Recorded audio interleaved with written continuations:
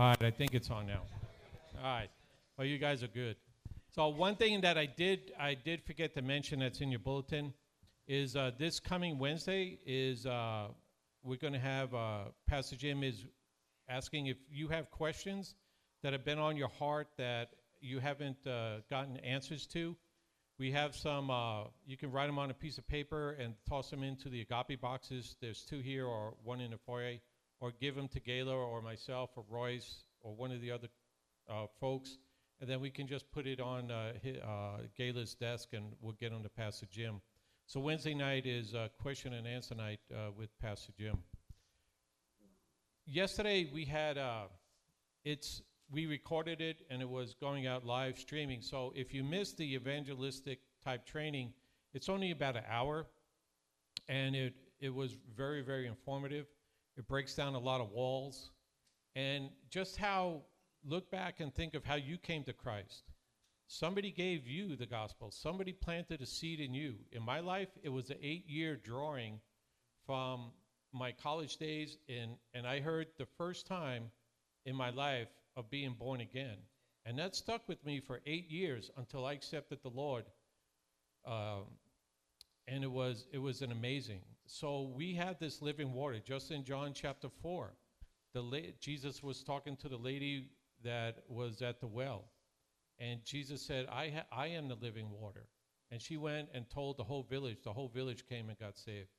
We went out, we walked the streets, and what we did is that some people went into the shops and everything else, and it was amazing what type of occultic, demonic things that are in the city of Roswell, in the shops downtown. So the thing is, we need to continually pray for the city of Roswell. Pastor Dave, we've been trying, but it wasn't God's timing. So for over a year now, and this is a excellent program down in Las Cruces. It's an amazing thing. Pastor Dave is a pastor up in southeast Oregon. So let's, any further ado, I'll give it over to Pastor Dave, and he can share what he wants. Praise the Lord. Thank you, bro. Amen. Sorry. Good morning, church. Can you guys hear me okay? Yeah? How you doing? Wasn't that a sweet time of worship? Praise God. Glad to be here with you guys. It was an amazing time, as Pastor Kevin was saying. Just went out in the streets and shared the good news. Amen. If you've been changed by the good news, you will want to share that good news. If you've been born again by the Spirit of the living God, you have to tell somebody, right? It just comes out. And we had a sweet time yesterday going out in the streets after we did the training. It's actually student-led training, so some of our students taught the class. And then we just went out in faith, right? And we saw God. Someone got saved yesterday. Amen. Let's give it up. Someone gave their heart to Jesus on the streets of Roswell, and it just takes, you know what? I'm going to go downtown and see what happens. And all of heaven rejoices over one sinner coming to repentance. Amen. All of heaven erupts in praise and just thanks God, because they know what Jesus did, right? They know the price that Jesus paid for every soul. And we think about worship, right? We think about worshiping God, and we think about lifting our hands and playing music. The ultimate way you can worship Jesus is to give him what he desires, which is souls. That's what he came to save, right? Every time you bring someone to Christ, you're putting another gem in King Jesus' crown, amen? And so it was a beautiful thing. We had a blast yesterday. Got to talk to some guys. I come out of addiction. I was 19 years old when I got saved. My family had nothing to do with God, so both my parents were alcoholics. Very destructive, and just a home filled with lots of chaos. And someone was bold enough to come to me with the gospel. A friend of mine got saved, and I remember just him having a stupid smile on his face. You know, I was like, what's wrong with this guy? He had joy. You know, he was saved by grace. I mean, he's not even stoned anymore. He's not drinking. What's wrong with this dude? You know, and he was like, Jesus changed my life. I'm like, oh, bro, you drank the Kool-Aid, man. And he's like, well, you need to read the Bible. The Bible will change your life. And so he gave me the Gospel of John. I said, I'll read it just to show you how stupid you actually are, right? And you know this story, right? C.S. Lewis and some of the greatest atheists began to read the Word of God, and what happens? It just transformed my life. I began to read the words of Jesus Christ. and he transformed my life. It wasn't church. It wasn't, attending a church or anything like that. It was Jesus Christ through his word, right? This is a love letter that he wrote to us, right? And you open this word of God, and it will change your life. And ever since then, I've been following him by his grace, by his power, right? And so it's a joy to be with you guys this morning, to dig into his word. I am a pastor from Calvary Chapel, Southeast Portland, Oregon. I was on staff there for 8 years, and I'm currently with Agents for Christ Ministries, and I was actually one of the co-founders of that ministry 15 years ago. My brother-in-law and I, we felt the call of the Lord to be evangelists and to be missionaries to the United States, actually. And people thought we were crazy, and he was actually the one with the vision. He shared it with me, and he said, Dave, I think God has a plan for us. I'm like, okay, and what is it? He's like, I think we should sell everything we own, quit our jobs, sell our houses, and just get in RVs and go share the gospel. And I said, I think God's talking to you, not me. That sounds like a good plan for you, bro. But as we were praying and doing evangelism at our church, and we were doing all these things, the Lord was stirring our hearts to go. So we did. We sold everything in 2008. We bought a couple RVs. Our kids were little back then, and we believed that the Lord was going to use us to share the gospel in the streets and then teach other people to do the same. And we've seen God move over these years. We started with just doing evangelism training at churches, and then God opened a door to start radio ministry. So we have a ministry called Evangelism Minute, and it's just a 1-minute encouragement to share your faith, right? Just to get out of your comfort zone and share your faith. And actually, I've heard from different people around the world emailing me, and one guy emailed me and said, I'm kind of offended at one of your minutes. It sounded like you were saying that every Christian should share their faith, and I'm an introvert, and I don't think I need to share my faith. And I said, well, guess again. I emailed him back. All of us are called to share the gospel, right? The Great Commission is not the Great Suggestion. It is the commission for every believer. Whether you're an introvert or an extrovert, God wants to use your life, and you have something to share. And I always talk about this every time we do an evangelism training. If you're an introvert, you're just going to think a little bit longer about what you're going to say, and it's going to come out way better than what I'll say, because I just flap my lips all the time, and I might say something stupid, But for someone that's a little bit more reserved, God's going to use you. Just got to get it out, right? Take that step. Pass out a tract first, right? We made some gospel tracts. I think I have one in my pocket. We made some of these. This is not our home, the whole alien thing around here. Actually, one of our students made these, and so we brought some of these with us. But that's the first step. Did you get one of these, right? That's all you have to say. Hey, did you get one of these? Oh, what is it? It's good news. And they take it, and it could change their life.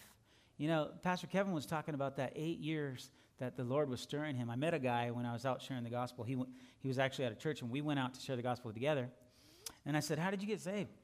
He said, well, some people had been sharing the gospel with me for years. And I'm like, really? Because I've never been, maybe once or twice approached with the gospel, which is sad, actually. You think about Jehovah's Witnesses are always sharing, right? Mormons, always sharing.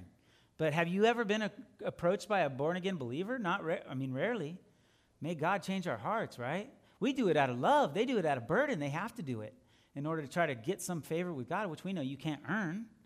But we do it out of love, out of responding to God's grace in our lives. And so he said, I've been given tracts for years, right? And I had a drawer, and I just threw them in there, never read them. He said, one day I was just depressed, suicidal, just hate my life. And he thought, maybe I should read those. He said, I just dumped them out on the floor, began reading them. And one by one, God was piercing my heart, and I just, in tears, just surrendered my life to Jesus. And I thought, that's pretty powerful that he held on to those tracts, because the tract, it'll just wait, right? Whenever you're ready, you can read it. And there's been many people saved by gospel tracts. And so we started that ministry as well. And after about 3 years on the road, traveling full-time, my brother-in-law felt the call to Uganda. And by God's grace, he went over there. Another radical move. I know God just doesn't like us comfortable, He doesn't want us comfortable. I hope you know that, church. He wants to comfort you as you get radical, right? He wants to comfort you as you step out. And so these people had some land in Uganda, and they said, hey, we want you to start a mission here, this tribe over there. And Bill took his family, had a couple tents, literally, a couple Walmart tents, and went out on this land and said, God's going to build a mission here, right? And by God's grace, over the last 10 years, we've seen God do amazing things over there. I mean, literally starting with 2 tents. The African people think, these people are, who are these white people in tents? They're nuts, laughing at us. But God had a plan, right? And he, over the last 10 years, we've built a mission center there. He's built it. We have a school now from kindergarten all the way through high school. We have over 500 children in that school who are being fed every day, who are being clothed, who get medical. We have a medical clinic there now, so they get medical attention, and they're being discipled in the Word of God, amen? And we're seeing God use it in a powerful way, God raising up disciples who will go across Africa and the world to bring people to His power, amen, to salvation. And that's been amazing just to see what God's doing over there. And then now 10th Hour Project, it's we've added this under the umbrella of Agents for Christ, if you will, all of these ministries. And the 10th Hour Project was started 5 years ago by my wife and I, and some other people that came to help us from Portland. We moved down to Las Cruces. The Lord gave us a campus there, a beautiful campus right at the base of the Oregon Mountains. And we're seeing God do many amazing things in the lives of young people, changing them just to know Him and to make Him known. Amen? If you know Him, you will make Him known. And He will just, I think it's Jeremiah said, I can't hold it, right? My bones are crying out. I have to say it. I have to talk to you about this God that I know. And so we've been there 5 years.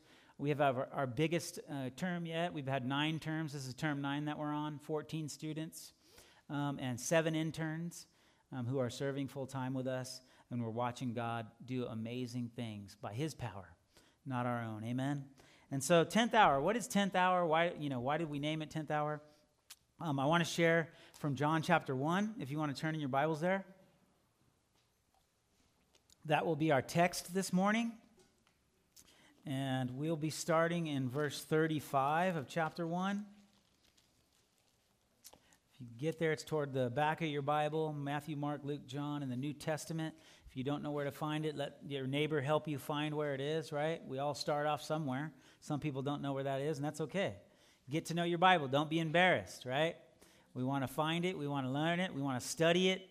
We want to live and breathe it. Amen? Amen? Okay, when I say amen, I just need to know you're tracking with me, okay? Well, let's get in verse 35. We're going to start. It says, again, the next day, John stood with 2 of his disciples, and looking at Jesus as he walked, he said, behold, the Lamb of God. The 2 disciples heard him speak, and they followed Jesus. Then Jesus turned, and seeing them following, said to them, what do you seek? They said to him, Rabbi, which is to say, when translated, teacher, where are you staying? And he said to them, come and see. They came and saw where he was staying, and they remained with him that day. Now it was about the 10th hour. Let's pray. Father, we love you. We thank you for your word, Lord. Your word is truth. And in a world that doesn't understand objective truth, people are claiming this is true, that is true, whatever is true for you might not be true for me. And that's just not how truth works.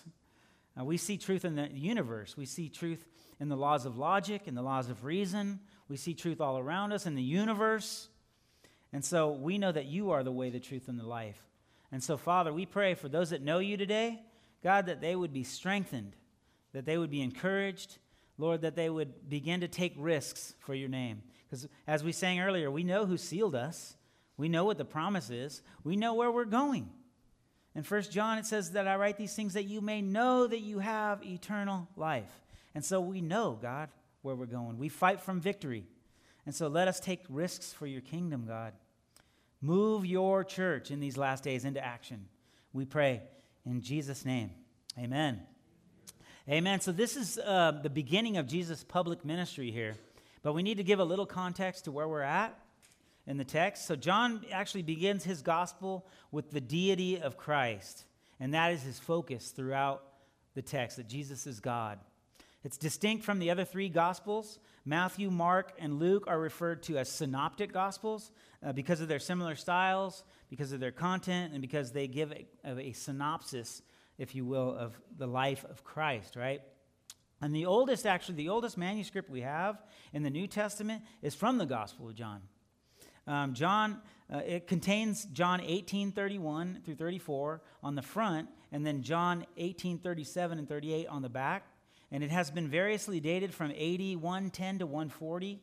However, it could have been written as early as AD 100 or even shortly before that. Maybe even 50 years after the death and resurrection of Christ. Think about that. The text that we have is the truest, the most evident text in the world. And people will argue with you that the Bible's been changed, throughout the centuries. I mean, who's heard this, right? The Bible's not true, and it's men's words. Listen, 66 books that are all cohesive, that all tell the same story, written over thousands of years. You couldn't do that if you tried. It's a miraculous book, right? It's filled with miracles, and it's God's love letter to us. The Gospel of John we have, the oldest manuscripts we have are right after Jesus rose from the dead. And so John actually is the book that someone gave me. I was telling you earlier that someone gave me the Gospel of John. I began to read it, and it began to transform my life. At this point in my life, I was a drug addict. I was suicidal. I hated life. And it's like the more drugs you do, the worse you feel. The more alcohol you drink, the worse you feel, or whatever it is, and you think you're going to find something. Everybody has something. They worship something, right? Some people, it's work. I'm a workaholic. One day I'm just going to be fulfilled by my work, and it doesn't satisfy, Some people, I want to be an influencer, right? They're on Instagram all day long, and they want to, maybe I'm going to be someone great on Instagram someday. Listen, it will not satisfy you. The things that we are trying to hope for and trying to do are only found in Jesus Christ, amen? They're only found. And I began to read the Word of God, and it transformed my life. I had all these preconceived ideas of who Jesus is. I thought that if I walked into a church, I would literally light on fire. It's like, I'm so evil, I can't go in there, Because that's just a misconception the devil gives you, that God is out to get you. Yeah, he is. He's out to save you, redeem you, love you, bless you, heal you, transform you, and take you to heaven. And I had no clue about this. And what I loved about Jesus as I read was like, okay, he hates religious people, but he loves sinners. I'm like, okay, I'm in. I hate religious people too. But God began to change my heart and change my mind to see this Jesus as the living God. And so John starts his gospel by bearing witness to the fact that Jesus is not only Savior, but that he is God in the flesh, right? John 1:1 says, in the beginning was the Word, and the Word was with God, and the Word was God. So John sets the stage that Jesus is the living Word, right? He is the Logos. He is the living Word. He is the beginning and the end. Now, when it says beginning, it actually means the origin or the active cause, right? Think about that Jesus is the uncaused cause, right? He had no beginning. He's always existed. I don't understand that, Dave. Either do I. It's too high, right? David in the Psalm says, Lord, you're too high. It's too high. I cannot comprehend it. It is too high for me. That's okay. I think if you have this book totally figured out, I'm afraid of you, right? If you have your theology just completely figured out, there's no wonder, there's no awe, right? God is too high.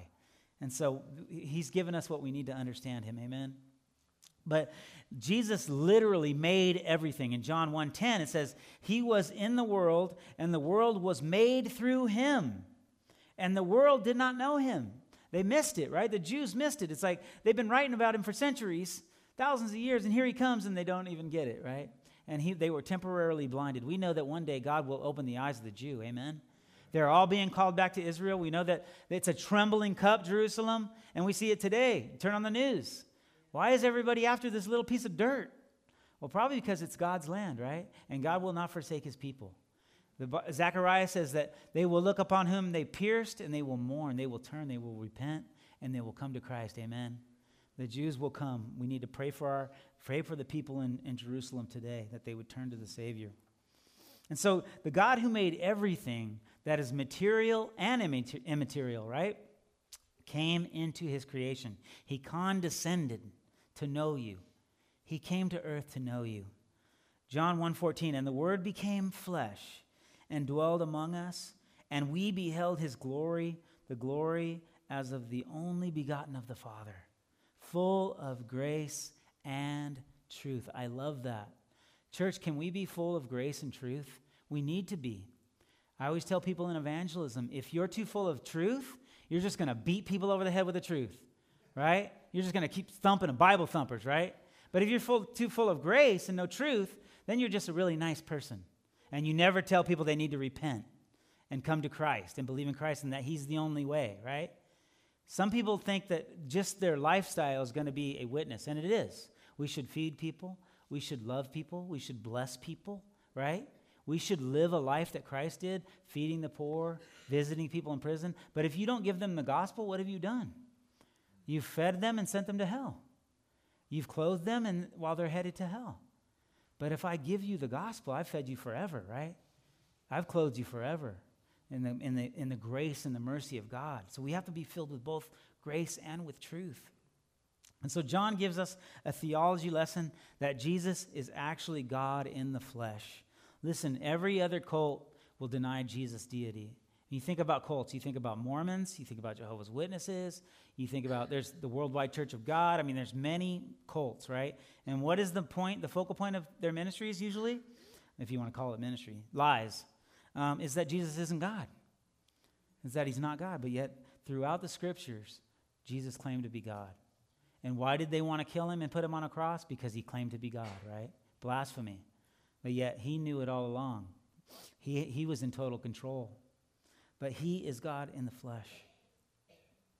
And later we see that John the Baptist is clearing a way, a path for Jesus. He's making straight the way for the Lord because he's coming, right? In verse 23 it says, and he said, I am the voice of one crying in the wilderness, make straight the way of the Lord, as the prophet Isaiah said. So John, he's a forerunner for Jesus. And he's also Jesus' cousin, which is interesting. Before they were born, John literally leapt in the womb of his mother when Mary was pregnant with Jesus and visited his mom Elizabeth. It says that John, the Holy Spirit came upon him and he jumped in the womb. Now, if that's not a pro-life argument, I don't know what. That God actually has a purpose for you before you're even born? Yes. Right? Can you worship God in the womb? Yes. And you can be filled with joy in the womb. Amen? And John had his calling in the womb. And so here we see that John is telling the people to get your heart ready. Get your heart right before God, that you will recognize Jesus when you see him, because he's coming. He's clearing a path for him. So John tells the people, get your heart right before God, and you will recognize Jesus when you see him. And then Jesus comes to John, and he's baptized. The Holy Spirit comes down upon Jesus. John proclaims Jesus to be the Lamb of God. Now, why? Why a lamb? You think about it, that's weird. A lamb?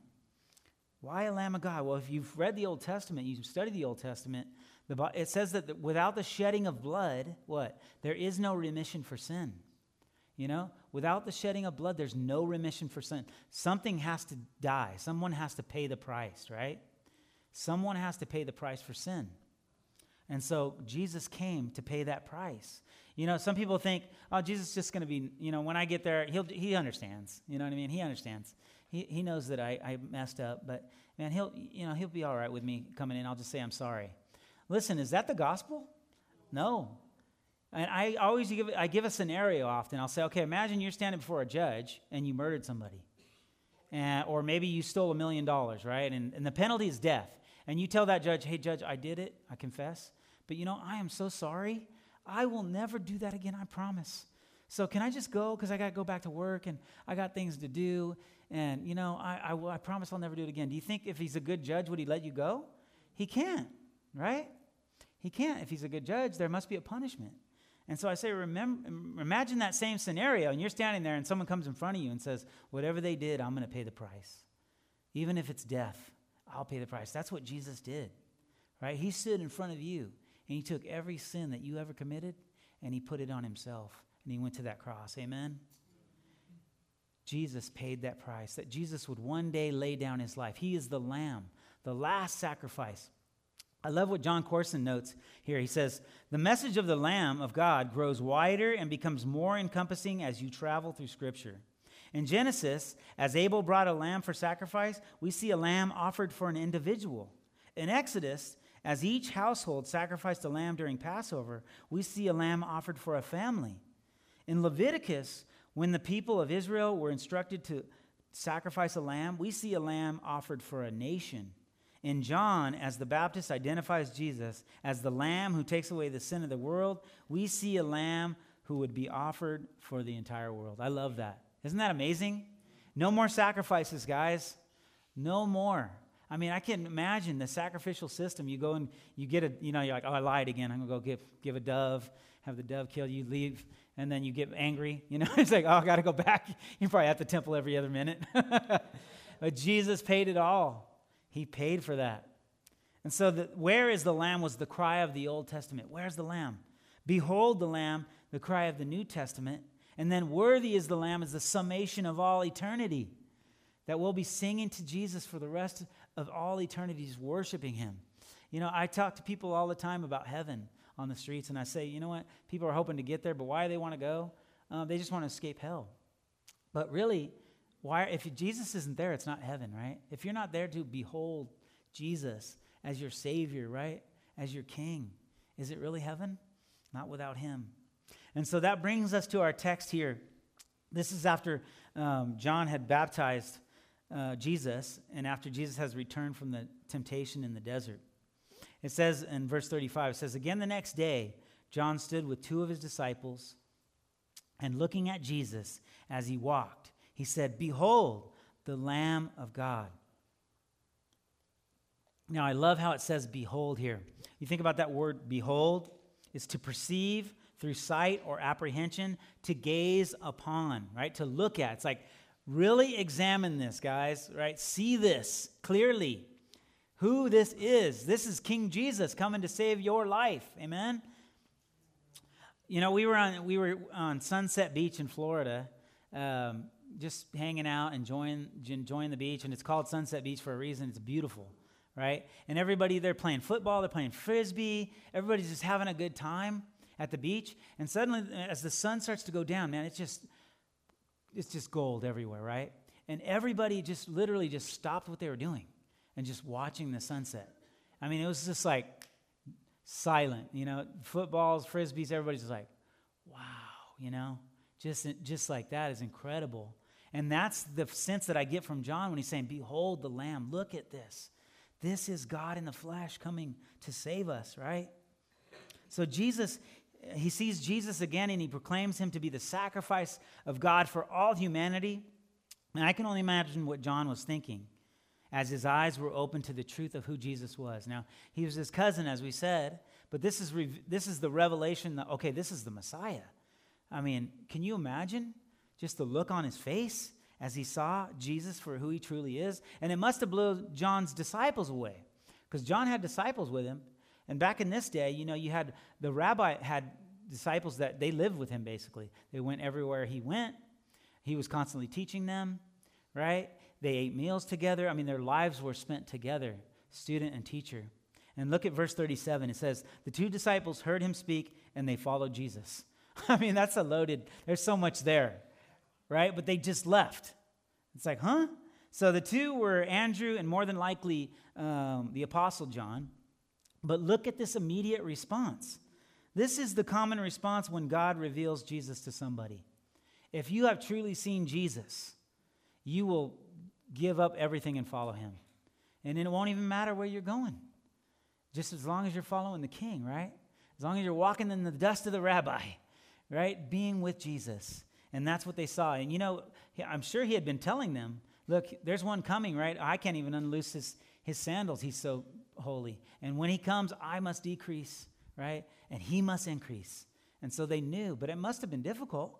They had to count the cost. But when they see Jesus, they just go. And I love what A.W. Tozer says about this. He says, believing then is directing the heart's attention to Jesus. It is lifting the mind to behold the Lamb of God and never ceasing that beholding for the rest of our lives. I love that. Have you seen Jesus? Have you truly seen him? Because you won't ever want to look away. And when you do, you realize, man, this sucks. I really want to get back to Jesus. I mean, I've stumbled my life. There's been times when I walked away from Jesus, and man, what a miserable thing.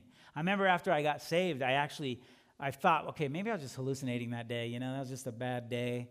I need to go back to my old life. And I went to this party, and everybody's drinking and carousing, and I'm sitting there, and I get a beer or whatever, And I'm looking around in the room, and all of a sudden the Holy Spirit speaks to me. You don't belong here anymore. You don't belong here anymore. And all of these people that are laughing and carrying on, they're miserable. And you know this, Dave. And that was it.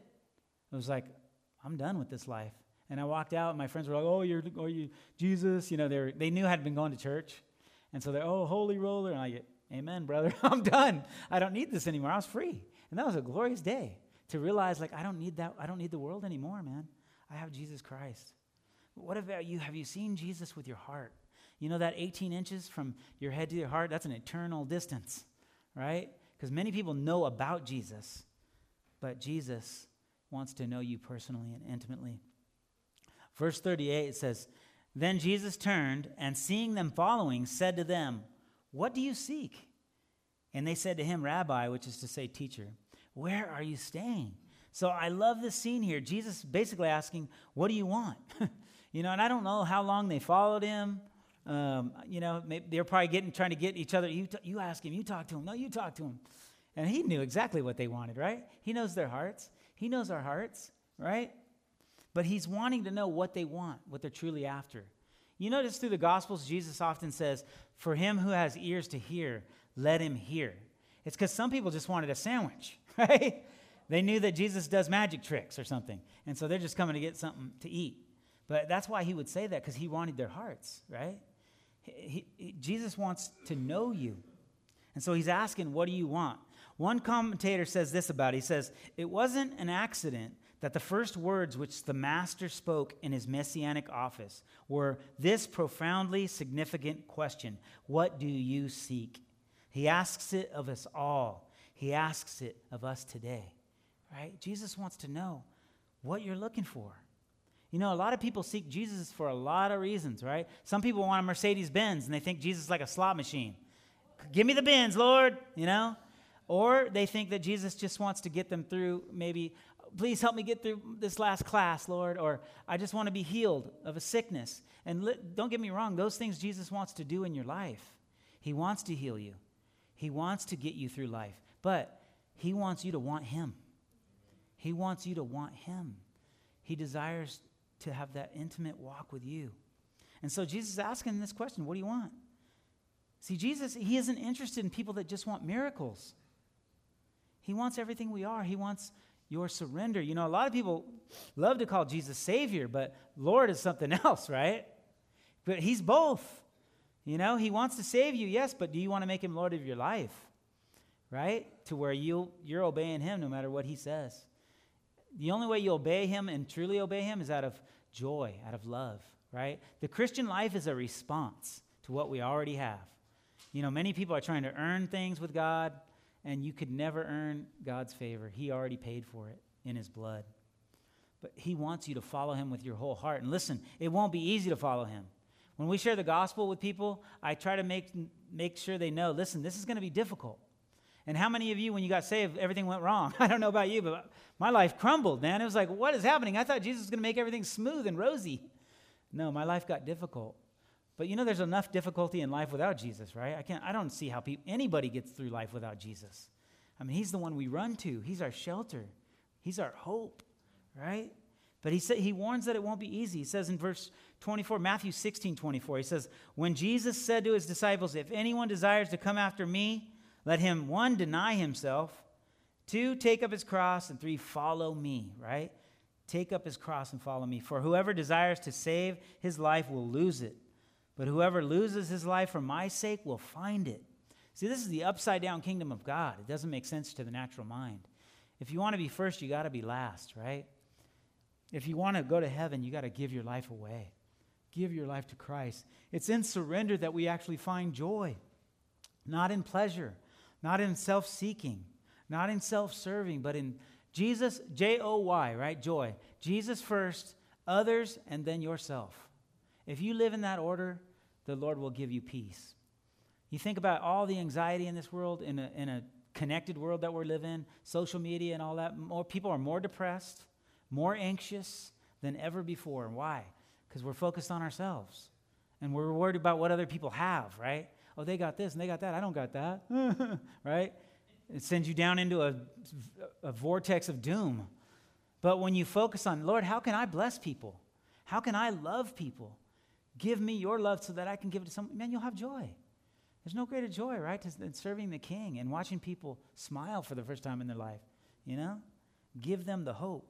Who's invited to follow Jesus? Well, Matthew 11:28, come to me, all of you who are who labor, right? You're just working hard, burdened, are heavy laden, stressed out, anxious, fearful, doubtful, and I will give you rest.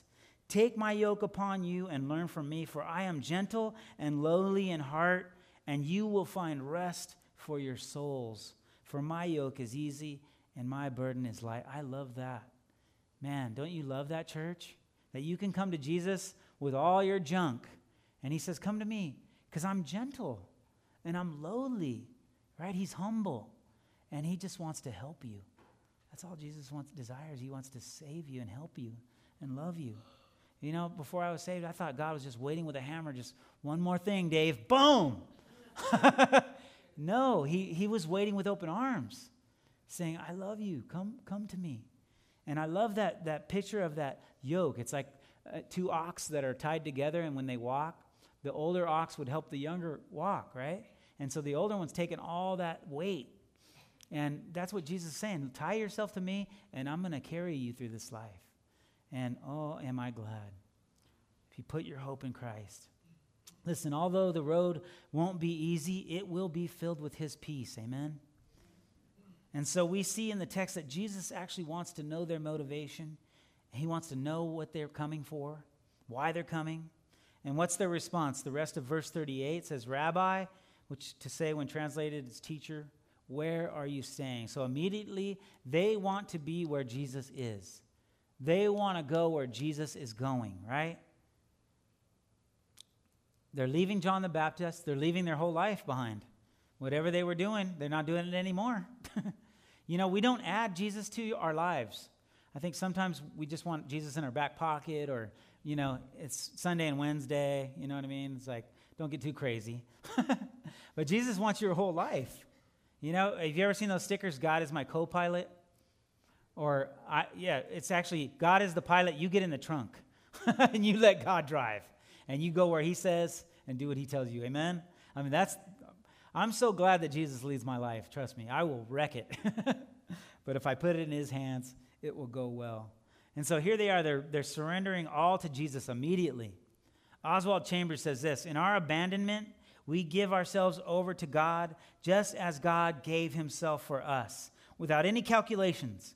The consequences of abandonment never enter into our outlook because our life is taken up in him. You're just so consumed. I mean, I think you really have to know how deep of a sinner you are, that you're actually a monster.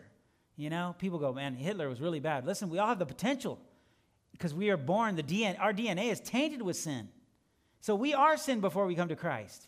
And when he comes into your life, it's all washed away. Amen? He has, and once he's forgiven you, man, it's like, Lord, wherever you want to send me, whatever you want to do with my life, you can have it. I'll give it to you.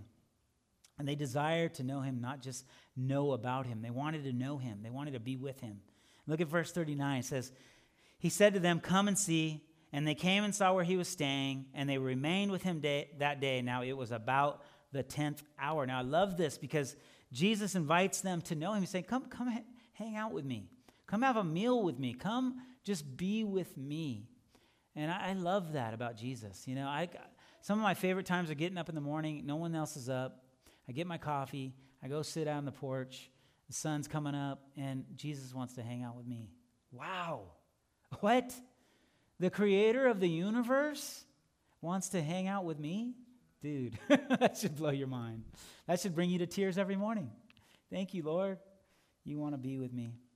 And that's all Jesus was inviting them into a relationship. Listen, if your understanding of the gospel is not personal, then you do not understand the gospel. If your understanding of the gospel is not personal, then you don't understand the gospel, because it is personal. It's a love letter to you. Jesus is saying, come and see to you. He's saying, come and see to me. Come and see your sins forgiven. Every guilty thing that you've ever wrestled with, washed away. And the future sins, washed away, right? Past, present, future, clean. Jesus, when God the Father sees you when you stand before him, he sees you holy and blameless. Oh man, that's a good feeling to know. Come and see the purpose of your life. You know that people are walking around without God. They have no purpose. They might think they have a purpose, but your purpose, you are imago Dei, you are made in the image of God, and your life is to glorify God. And until you meet God, your life is purposeless. But when you meet him, man, it all starts to make sense, right? Life starts to make sense. Come and see love, joy, peace. Come and see. He invites us all. He invites you to come and see. It says they remained with him that day, and now it was about the 10th hour. Now, a couple things stand out to me here. The 10th hour was about 4 p.m. in Israel, and so it's toward the end of the day. Most people are going home. You know, they're probably getting ready to make their meal. You know, it's controlled by the light. You know, sun comes up, you're up. Sun goes down, you're down. In Uganda, it's the very same way. We didn't have power for a lot of time there. And when did you go to bed? When the sun went down. No lights, you know. So it's probably the end of the day. I'm thinking Jesus has probably been walking around for a long time. He's probably tired, you know. And then he still has time to meet with these guys, invites them to his house. And I think at the end of the day, I'm tired. I'm probably cranky. It's like, I don't want to talk to anybody at the end of the day. Leave me alone, right? Not Jesus. He's always ready to meet with you. He's always ready to talk to you. Isn't that sweet? And so he invites them. And also 3 p.m. was the hour of prayer at the temple. And I wonder, was Jesus praying for these two right before he met them? You know, was Jesus talking to the Father like, Lord, this is going to be my moment with my first disciples? Something to think about, right? But we know that this is Jesus' heart. He longs to meet with people.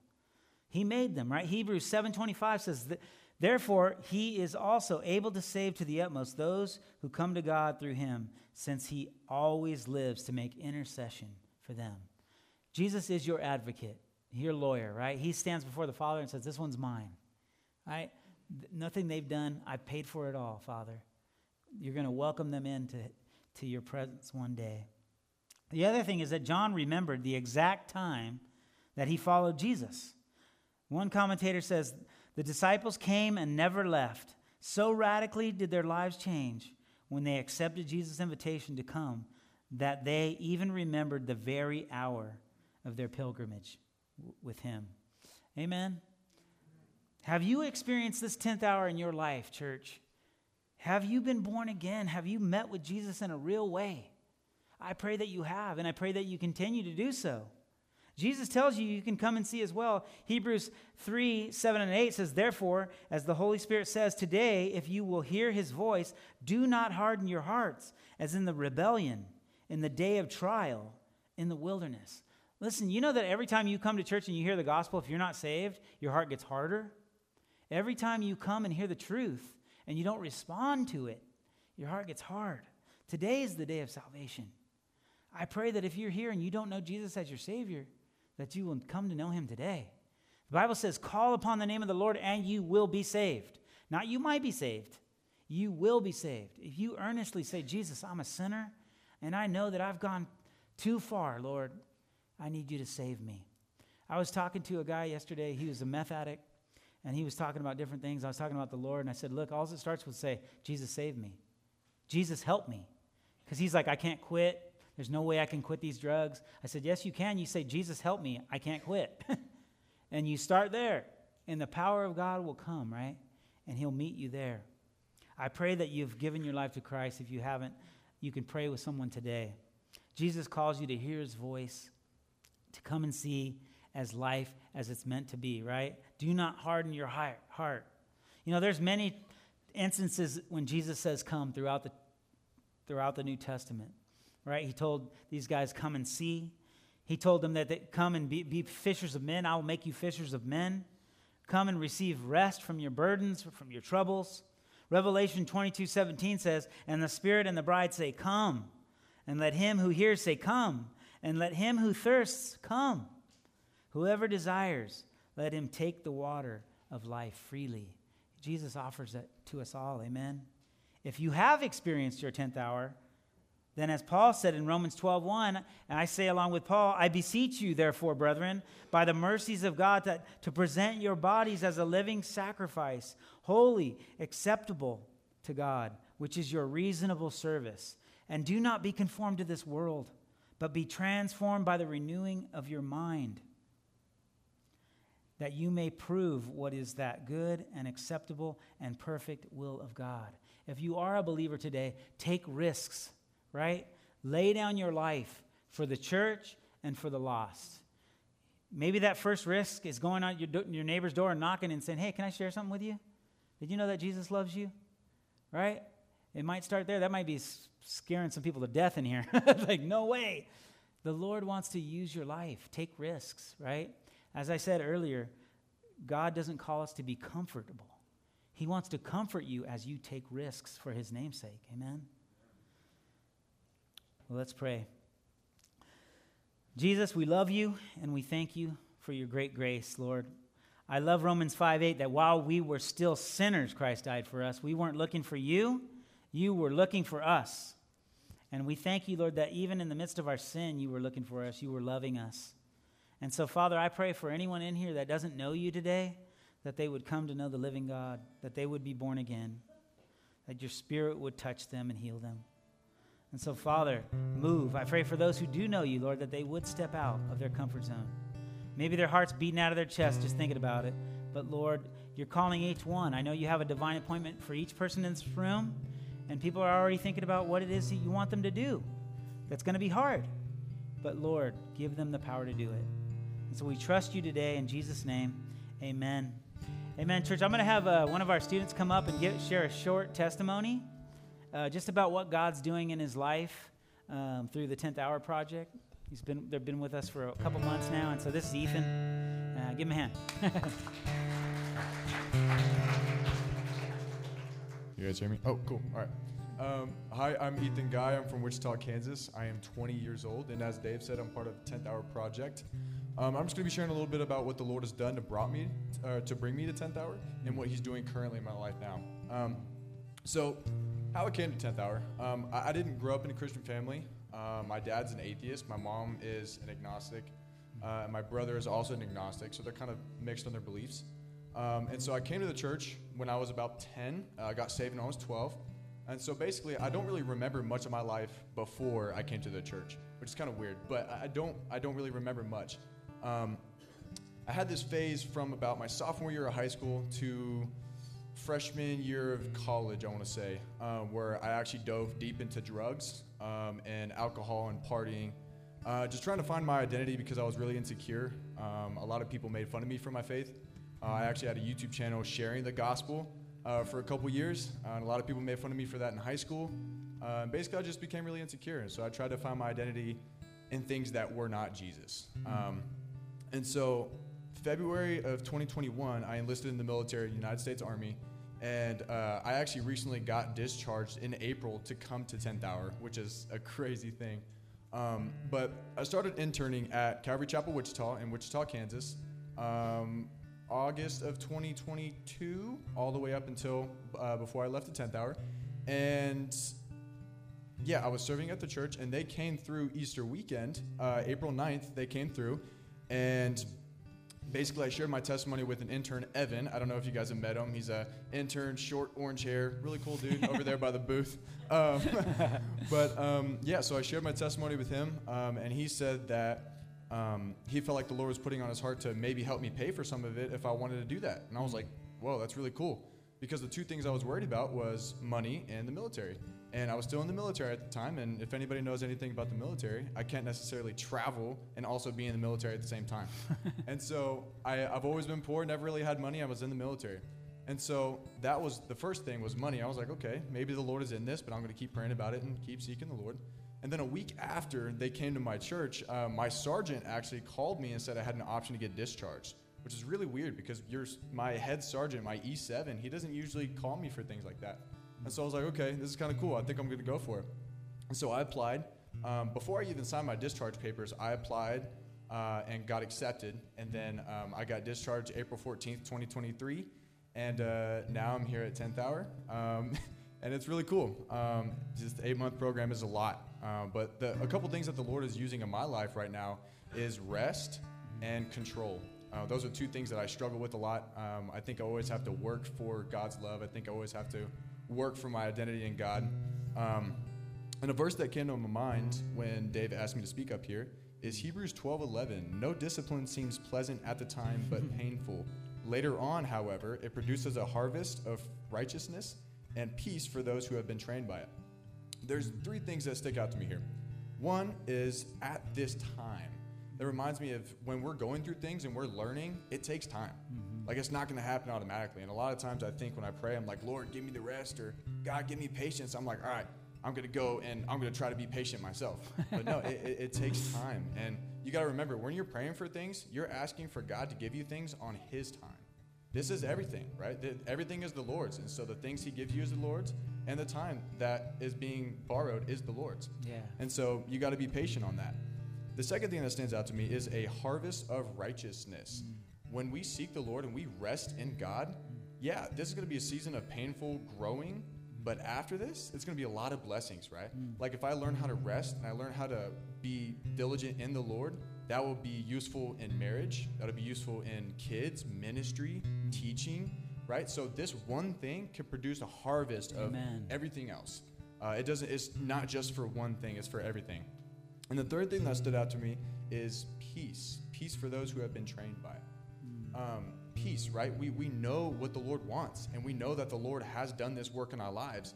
And so we know we can rest that he's faithful to produce more. Amen? Amen. So this is just a huge step for me. Rest and control. Yeah, God bless you guys. I really hope the Lord moves in this church, and I know he will because he's faithful. And I pray that you guys would diligently seek him. Amen. Amen.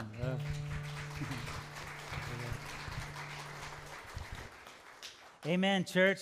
Praise God. Amen. God is doing a work in young people. And I just want to share a little bit about the program before we end in worship. It's an 8-month program, as I said, from ages 18 to 26. We're focused on theology, apologetics, evangelism, and missions. And they spend 3 months in intensive study. It's like a fire hose of information coming at them. And then we head out on a 6-week tour where they gain experience in teaching and serving and sharing the good news. And then they spend 3 months in Uganda, Africa, at Uganda Kids Project, was the other part of our mission, and serving life on mission in a foreign context. During that time, they get to serve at the church, at the school. They disciple someone younger than them. Then they come back for a 2-week debrief, looking at all the Lord has showed them about who he is and at who they are in him, and what gifts and talents he has revealed in them, and where he is sending them next. We really want to prayerfully help them through that next step. And as I said earlier, 10th Hour Project has been going for about 5 years now, and we are on our 9th term. We have 14 students, 7 interns. To date, we have traveled over 200,000 miles by van to churches, schools, youth events, conferences where our students have had the opportunity to teach evangelism classes, share their testimonies, and share the gospel all across America. Wherever we stop, if we stop at a gas station, everybody gets out of the van and shares the gospel. It's what we do. It's in our blood, amen? And we have seen people come to Christ in schools, on beaches, at hotels, etc. God is moving in America. Do not lose hope for that. We are praying for an awakening. And most have gone back to serve at their local church. Some have gone on to intern at partnering churches. Some are youth pastors, nurses. We have full-time missionaries in the Congo, in Uganda, and as well as Peru. And by his grace, they are living life on mission. Listen, if ever there was a time when young people need instruction in worldview, it is today. You guys know that. Barna Group research shows that there is a biblical worldview is on a decline, and we know that. Just turn on the news for 5 seconds. But we believe that having young adults study God's Word in a small community, as well as engage the culture practically, will change their lives, and they'll change these statistics. We're kind of a hybrid because we are a Bible college, but you're doing application immediately. As you're learning, you're doing. This is what David Kinnaman, he's the president of Barna Group Research, says about the importance of evangelism for young people. He says, to start, we must pass on resilient faith to Christian young people. This is also a form of evangelism. Planning, especially for the pivot point of the high school and college age years, even after they are committed to sustaining resilient faith, we must persuade young Christians that evangelism is an essential practice to following Jesus. I mean, if you look at the book of Acts, what were they doing? I mean, the church was just evangelizing. Today, I think it's 2% of the church actually shares the gospel. I'm sorry, that's just not the church. God has saved us to He saved us from, and he saved us for, right? Our hope is that these students will come away from this time able to give an answer to the tough cultural questions that their generation faces with grace and truth, and that they'll live their life on mission. Listen, we're not necessarily raising up vocational ministers, but some will go into ministry. But if they're going to be a plumber, if they're going to be a pastor, whatever they're going to do, it's because Jesus has them to be a witness. Amen? Your job is so Jesus can use you in your job. That's why you're there, and that's why you have those talents. And we really want them to see it as a mission field. So we ask you to pray for us. There's several ways you can be part of it. One, you can send a young person to 10th Hour Project. Two, you can send your pastor to come teach with us. We'd love to have him there. You can become a sponsor of Agents for Christ. Please pray about becoming a monthly sponsor. You could literally skip a couple lattes in a month and help not only feed kids in Africa and get them medical attention, but also help these students with their tuition. We only charge them $6,500 for the 8-month program, and it's actually double that. It's actually $12,000 roughly per child or per student. But the reason we do that is because they can barely afford that. Some of them, and we don't want to turn any students away. We believe God wants to raise up an army in America and overseas. Amen. And so please pray about it. We have a booth out there. You can sign up for our newsletter. We got hats and shirts and stuff. It'll remind you to pray for us. But thank you guys so much for having us. I believe God's moving in this church, and I pray he continues to use you all as a beacon of hope in this city. Amen? Amen. Thank you.